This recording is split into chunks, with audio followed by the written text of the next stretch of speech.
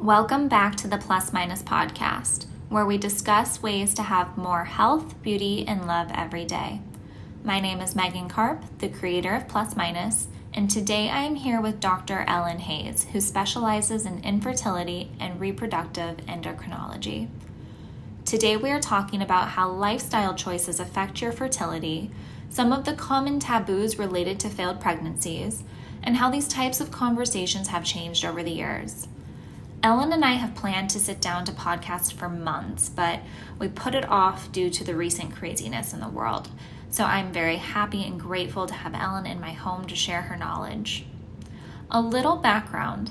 I learned about Ellen through our local Pure Barre studio. I saw that Pure Barre had reposted one of Ellen's Instagram posts, and her handle is Healthy Fertility MD.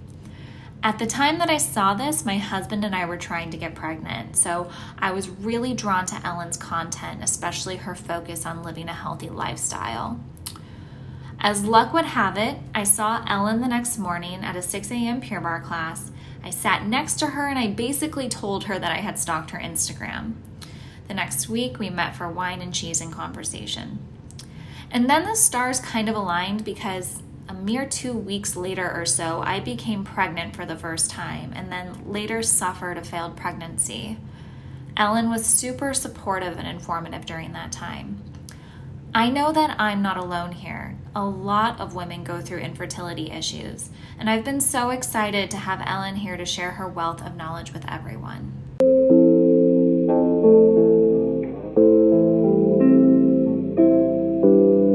Reminds me of a story.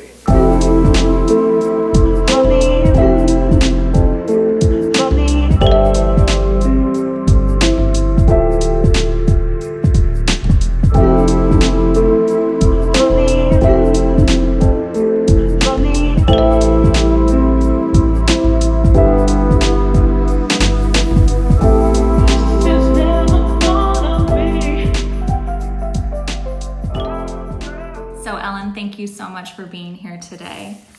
Thank you for inviting me. Yes, this is nice. We're doing a little cheese and grapes and almonds again. So this is our natural habitat. Yeah, absolutely. Thank you. So you went to medical school in Chicago. You went to Loyola. Did you know at that time that you wanted to specialize in infertility? What made you interested in working in this field? You know, way back then in medical school, I actually thought I'd probably want to be a pediatrician. And I don't know why I thought that, other than I think my pediatricians were what kind of inspired me to go into medicine. I don't have a medical family.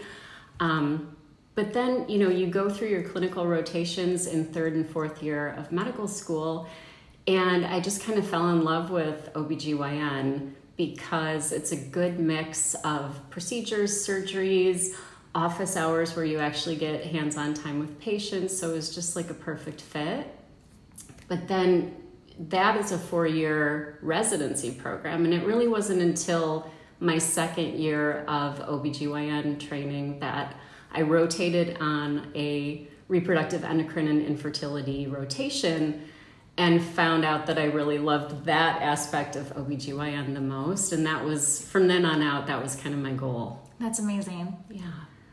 Were there women that you connected with during your time in residency and you were just like, this is it? Yeah, absolutely. Absolutely.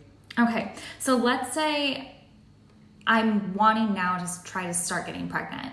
What would you say are kind of the general or the generic go-tos for somebody who's just wanting to start trying right now? Okay, so first and foremost, make sure you're on a prenatal vitamin. Oh, okay. Because if you are trying at all and not preventing pregnancy, it's great to have that in your system ahead of time, even a few weeks before you get pregnant, just to make sure your folic acid levels are high enough to prevent birth defects. So that's just sort of a blanket statement.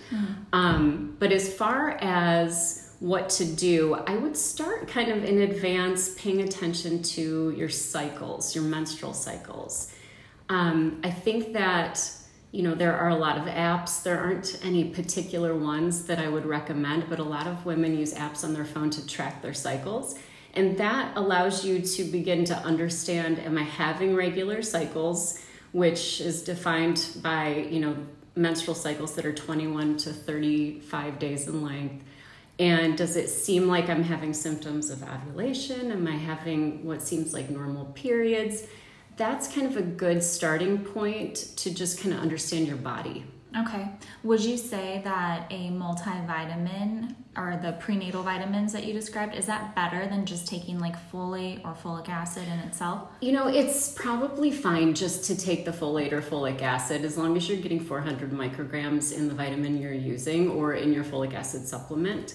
That should be adequate. That's really the most important component of the prenatal. Okay. As long as you have a healthy diet where you're getting other nutrients from your food. Yeah, and we'll totally get into that because that's so interesting. Okay, how hard is it to actually get pregnant? Like, I remember being in college and having scares, like Michael and I totally did the Plan B thing once, and I thought like, oh my gosh, if I'm breathed on, I'll get pregnant. But now that I'm actively trying, I'm realizing it's a lot more challenging for me to get pregnant. So would you say that it's actually hard to get pregnant? Not necessarily. I mean, I think if you don't want to be pregnant, you need to be using contraception because it really could happen anytime. But natural chance for pregnancy per cycle in a younger couple with no fertility issues is only about 20, maybe 25% chance for pregnancy per month. So what that equates to is that after a year of trying, over 80% of couples will be pregnant. And so that's why we define infertility as a year of regular unprotected intercourse in women who are less than 35. Interesting. I didn't know that you actually defined infertility in that way. Okay. So if you're trying actively for a year and still no luck, then you're infertile. Is that what you would say? Well, I mean, technically that's the diagnosis we assign. Yeah. It certainly doesn't mean that you can't get pregnant naturally. It just means that over that course of time, if it has not happened, then the chance per month, if you just continue to try on your own and don't seek help, just begins to fall. And so that's a good point in the process to say, okay, we've been trying for over a year. It might be time to talk to my OBGYN doctor or see a specialist like myself. Okay. And I'll also add that if women are 35 and older, we shorten that time frame to 6 months. And that's mainly because, egg quality, egg supply can start to decline more quickly as we get mid-30s, late 30s, early 40s. So we don't necessarily want women in that age group trying for a full year. Sure. 35 and older, has that changed the age range, or has that been pretty standard for a long time? It's been pretty standard for a long time. Okay. Yeah. So you mentioned tracking with like an app like your smartphone. I use Flow, which I love. How do you feel about using ovulation sticks? I've heard that you can get the smiley and then you're not ovulating, or that they can fail you in some way, but I'm just interested to hear your thoughts. I think that, if you're planning to try for pregnancy, paying attention to cycles is important. If you're actively trying for pregnancy, my advice would be to use ovulation predictor kits because they are actually very accurate at detecting your hormone surge that signals that ovulation will occur. And so a lot of women purchase an ovulation monitor that kind of tracks every day of the cycle and starts to record information and begins to give them sort of a smarter picture long term of what their cycles are doing. But if you want to do, a cheaper, easier version and just get those daily sticks that you use around the middle of the cycle, they're actually really accurate too. So if you are someone who's having regular menstrual cycles and you have positive ovulation kits, the odds that you're not ovulating, it's actually pretty low. Both of those things put together mean that you're probably ovulating on a regular basis. Okay, good. Well, I do have those sticks, so that's good. Great. I'll put them to use. Perfect. Okay, so let's say you get pregnant easily, but you can't hold on to the baby. So I got pregnant the second time we tried, very easy. My girlfriend, too, has gotten pregnant pretty much every time that she's tried, multiple times. But the baby doesn't hold. So can you prevent that? Can you try to hold on to something, or is it sort of an inevitable loss? That's a good question. And I would say that most of the time, miscarriage or pregnancy loss is due to a genetic problem with the pregnancy right from the time of fertilization. And so it's not something that you can fix or do anything about, and it's not your fault. It's just typically a sporadic thing. That being said, there can be other reasons that women have health-wise that can make them more predisposed to having multiple miscarriages. And so when women have had 2 or more clinical pregnancy losses, so pregnancies that have gotten far enough along that you can confirm the pregnancy in the uterus with ultrasound or with tissue diagnosis after they have the miscarriage, then they fall into the category of recurrent pregnancy loss. And that kind of triggers a different type of evaluation. And that's something that a fertility specialist would also see you for. But it's important to remember that miscarriage is incredibly common. 1 in 4 pregnancies, kind of across the board will end in miscarriage. And so it's very, very common. What's not common is to keep having later first trimester miscarriages over and over again. That's the time to see somebody, have some additional testing done to see if there's some kind of preventable cause for the miscarriages versus just those sporadic genetic problems that can happen. Right. It's interesting.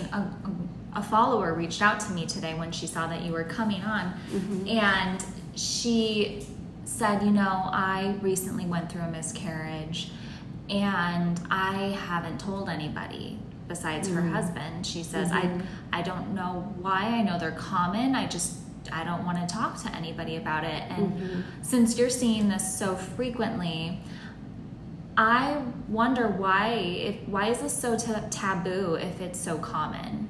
Why don't women talk about it? Well, I think that it sort of falls under that whole umbrella of infertility and miscarriage. That was just something that people didn't talk about for so long. For some reason, there was shame involved. And I think some of it comes back to the fact that women blame themselves.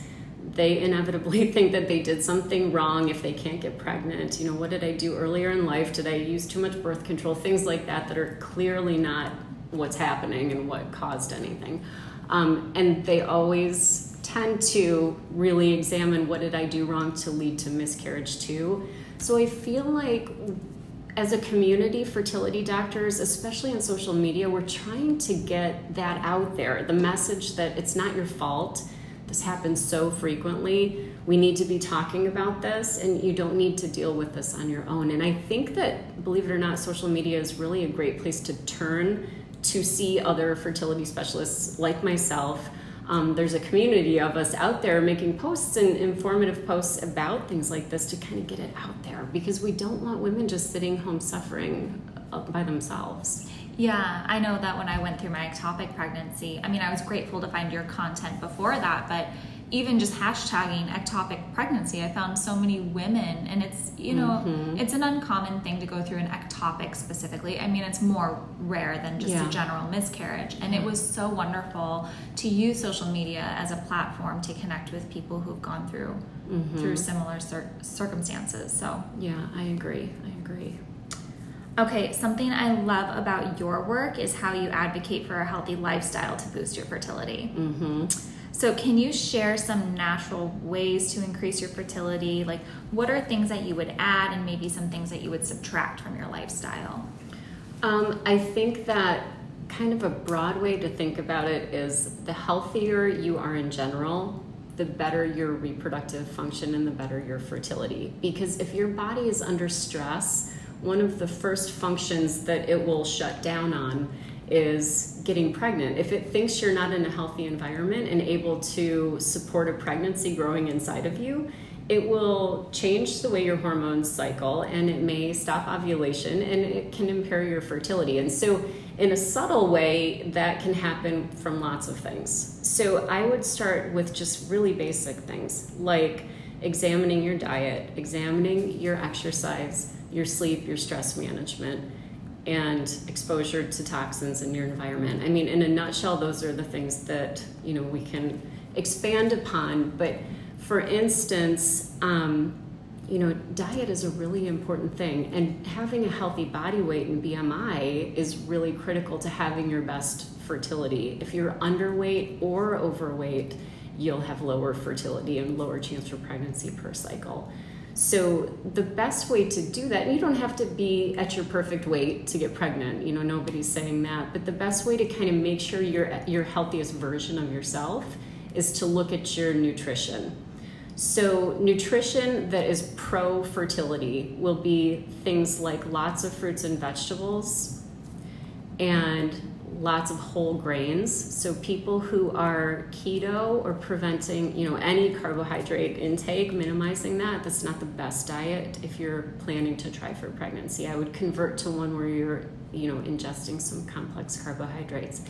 Getting your protein from plant sources versus getting it from meat and dairy, and focusing on fish as a protein source as well. And really the things to minimize are meat. Even, it's not just red meat, but all types of meat have all kinds of things in them that are not good for us. Whatever the animal eats, we're eating when we eat the animal. And so there's a lot of stuff in there that can be toxic to our bodies. So I'm not saying completely avoid. You don't have to eliminate things from your diet, but be mindful of that. And if you're having meat every single day, maybe swap that out for some vegetarian meals, beans, things like that instead. And minimizing dairy too. A lot of saturated fat is not good for either men or women trying for pregnancy. Simple carbohydrates are like poison. So I always, when I talk to patients and I ask them, how much caffeine do you drink? And I say, well, where are you getting your caffeine? Because if they're drinking a bunch of soda or really sugary coffee drinks, then they need to start to back off on that simple sugar intake. That is not good for fertility, for men or women. Both these things kind of apply to both partners when you're trying as a couple. Okay. I'll let Michael know. He doesn't really drink. He drinks a lot. I think you guys are healthy, but yeah. He does sugar substitutes like stevia and things like that. Would you say that is okay? I know that it affects your insulin still. Yeah, I think that the jury's kind of out on that, because what we want are foods that help us have a healthy gut microbiome. So you want a lot of fiber in your diet, and that's not going to come from meat and dairy, and it's going to come from vegetables, fruits, plants, basically. The artificial sweeteners, there are some studies that show that they can alter your gut microbiome, and some are worse than others. So I would say, as long as he's not having it all day long and tons, it's probably fine. Yeah. Okay. A couple things I wanted to ask. I am a fan of intermittent fasting. I do it maybe every other day or so, maybe a 14 to 16 hour fast. And then I also had a follower reach out to me, different follower, and she says that she does a 24-hour fast once a week. How do you feel about intermittent fasting while trying to conceive? I think that, well, first of all, intermittent fasting is tricky because a lot of things kind of get labeled as intermittent fasting, right? And so I don't think that for someone trying for pregnancy, the best way to go is to go that long without food. So I would say that as far as the time restriction you want to kind of use as a guide, it would probably be to try to consume your calories in not less than about 10 or 11 hours of the day. So you can fast the remainder of the day. I usually say try to get your calories in within about 10 or 11 hours and stop eating about 3 hours before bedtime. That's what's best for insulin levels, and that seems to be helpful to decrease inflammation in the body, which is pro-fertility then. Yeah. Okay, so you could do a small intermittent fast. You can. 12 to 13 hours maybe is fine. Yeah. Yeah, and there are a lot of patients that are having difficulty conceiving because they have polycystic ovarian syndrome, and they have naturally higher insulin levels, and they might be overweight. That kind of can go hand in hand with that diagnosis. They do really well kind of helping with their own insulin levels by doing some of that time-restricted eating. Okay, that's great. How about alcohol consumption while trying to conceive? How do you feel about that? Well, I don't think you have to completely eliminate, but we usually say as a guideline for both partners not to exceed 1 or 2 alcoholic drinks in a given day. Mm-hmm. So a lot of people say, oh, I barely drink. I only drink on Saturday and I have 10 drinks. You know, so that is much, much worse than having 1 glass of wine every night. Mm-hmm. So binge drinking is a no-no because that's just bad for you in general. That leads to more inflammation and therefore can affect fertility. Having 1 or 2 alcoholic drinks per day kind of spread out through the week seems to be okay. When I have patients that are embarking on fertility treatment, I usually say try to back off even more than that, but occasional glass of wine, you know, isn't going to help or hurt anything. Okay.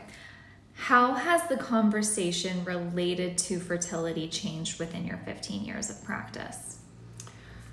Yeah, that's a great question. I think that, you know, I'm so grateful that people are more open with sharing their stories. And I really, again, think social media in just the last few years has had a lot to do with that. I think people are less embarrassed. They're coming in sooner because they're hearing about, well, what is infertility? When should I seek help? Because people are talking to one another. And so I think the stigma is kind of falling away. It's not gone. You know, people are still embarrassed and sad and don't always want to share. But I think that the conversation is out there, and that's so great because it affects 1 in 6 couples. And so, you know, the fact that people weren't talking about it for so long is really terrible. It's really terrible. There were a lot of people out there just trying to deal with this. Yeah. Mm-hmm. So it seems that the stigma is kind of starting to crumble a little bit. A little bit, yeah. I think so. I think people are more familiar with, you know, seeing different people, maybe celebrities too, talking about their stories. You know, we don't always know if their stories are exactly the whole story, right? Because there's a flip side to that where they're having babies when they're 50 and then people think they can wait until they're 50, and that's sort of a not true. Right. But I think the fact that people, you know, celebrities and then just individuals on social media share their story, people get out there and they hear that. And I think it's great to have the conversation be open for both partners, men and women. Yeah. Yeah. Okay, let's take a moment to talk about IVF. What is IVF and why is it becoming so popular for women? Well, IVF, or in vitro fertilization, basically just means the egg and sperm fertilize in the laboratory versus in vivo fertilization, which would mean it happens in the body. So the process of IVF involves a woman using hormones, which are given in the form of an injection, to develop multiple eggs in one cycle versus what your body wants to do, which is produce 1 at a time and ovulate 1 at a time. So we use lab-made, we say recombinant versions of hormones that are naturally in your body, but you get it in a higher dose. So your ovaries will make multiple eggs at once, and we can remove those eggs. We can collect them from the ovaries with a procedure called an egg retrieval that's done under anesthesia. It takes 15-20 minutes.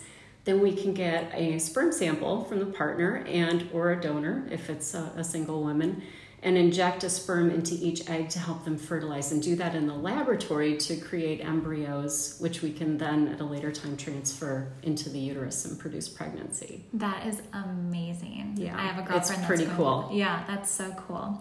Do you see a lot of single women coming in wanting babies? I do. So I think we see some women who are single who want to try for pregnancy. They're comfortable, you know, being a single parent. I also see a lot of women who come to see me who are single, who are just not ready to start their family yet, but they want to keep their options open, so they freeze their eggs. They can go through that initial part of the IVF process where we stimulate the eggs to form and we remove them from the ovaries, but then we can freeze them unfertilized so they can come back and use them later when they find a partner, if they're at an age where their eggs are no longer working naturally. Wow. Yeah. Can you do the IVF process, and then as the women that you described who want to freeze them and use them at a later date, can you, would it be proper to say to inject them back into the woman? Okay, at 50 or older? Like, well, yeah. So, I mean, essentially, what most people are doing is they're using this as sort of a backup plan, right? If they haven't found their partner, or they're focused on school or their career and they're just not ready to have a family, we can freeze eggs at the age that they're at. So then when they do find a partner, or if they decide to start their family on their own later, if they've reached an age where the eggs just aren't working well, we can thaw those eggs out, inject them with a sperm to fertilize them, whether it's their partners or from a sperm donor, and make embryos, and then just transfer the embryo into her uterus. So it's kind of like you're doing the first part of IVF now and then planning the second part later. Sure. Yeah. That is outstanding. Okay. What do you see the future of fertility looking like? Like what research, what technology excites you right now? What developments are you looking forward to? Well, I think that, in my career so far, I think the biggest change has been our ability to test embryos. So we've gone from a point where we could get eggs and sperm and make embryos, and then we gave them a grade, like a score, and that is how we chose which one to transfer into the uterus and try for pregnancy. Now we're at a point where we can actually biopsy a few cells from each embryo before we freeze them and test them to make sure they have the right number of chromosomes. And the reason that's important is because, obviously an embryo has to not have any missing or extra chromosomes to have the best chance to be viable. So that testing has really taken us from, having a certain pregnancy rate to much better pregnancy rates in certain age groups, because we can find that viable embryo before we put it in the uterus.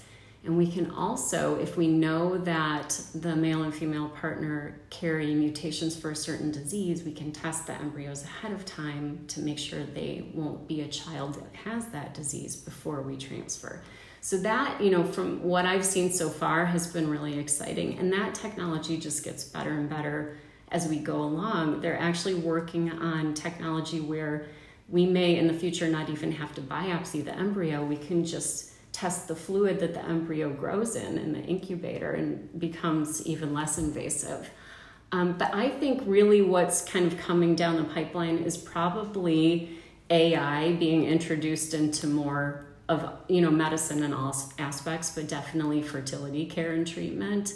We at Vios Fertility, my practice, are one of the first sites in the country to use embryo cryopreservation or freezing tanks that are managed by artificial intelligence. So rather than a human being checking the tank once a day and saying, yes, the embryos are frozen, everything's fine, you have this automated system where they're doing thousands of checks per day. So you can tell that your embryos or your frozen eggs or the frozen sperm are safe and healthy. So that's one aspect that's already happening and being perfected.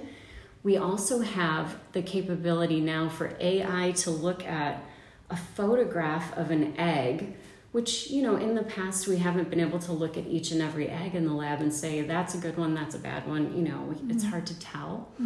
But AI can look at photographs and make some determinations about which eggs are healthy. So if you're a woman who comes in to freeze eggs and we say, we got 15 eggs, with this extra step, we might actually be able to say, oh, but only 5 of them look healthy, like they might produce a pregnancy. And that can help with planning for future treatment. So I really think that that's what's going to be on the horizon, is more ways that artificial intelligence can kind of amplify what we already do.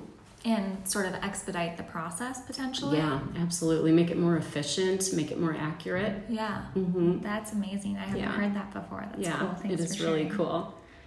Okay, to end, I just want to say that you are such a beautiful woman. You glow truly, like I'm looking at you right now, from the inside out. Oh my gosh. You do, and in Pure Barre, and it's not just sweating, like. But it's partially that. But I want to ask you your health and beauty philosophy. So maybe it's your philosophy, or maybe it's just your greatest tips. what do you do to live a healthy, beautiful life? Well, I think that what I've learned over the years, because I'm much, much older than you, is that you have to really find ways to cope and manage stress, because we're never going to eliminate stress from our lives, right? And so when patients come in and say to me, I'm so stressed, is that why I can't get pregnant? Or I'm so stressed, is that why I had a miscarriage? It's not going to be that reason per se.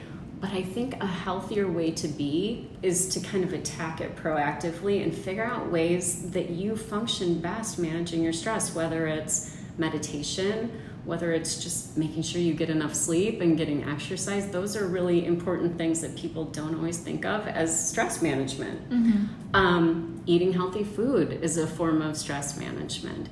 And just finding what works for you to kind of manage your day and manage your stress, because it's just going to be lifelong. And that really, I think, is kind of hands down what we as a society should be thinking about more. Oh my gosh, if I could just take that statement and scream it from a mountaintop. It's not the conventional beauty tip, but I think it's so true. So thank you. It's so true. You're welcome. You're welcome.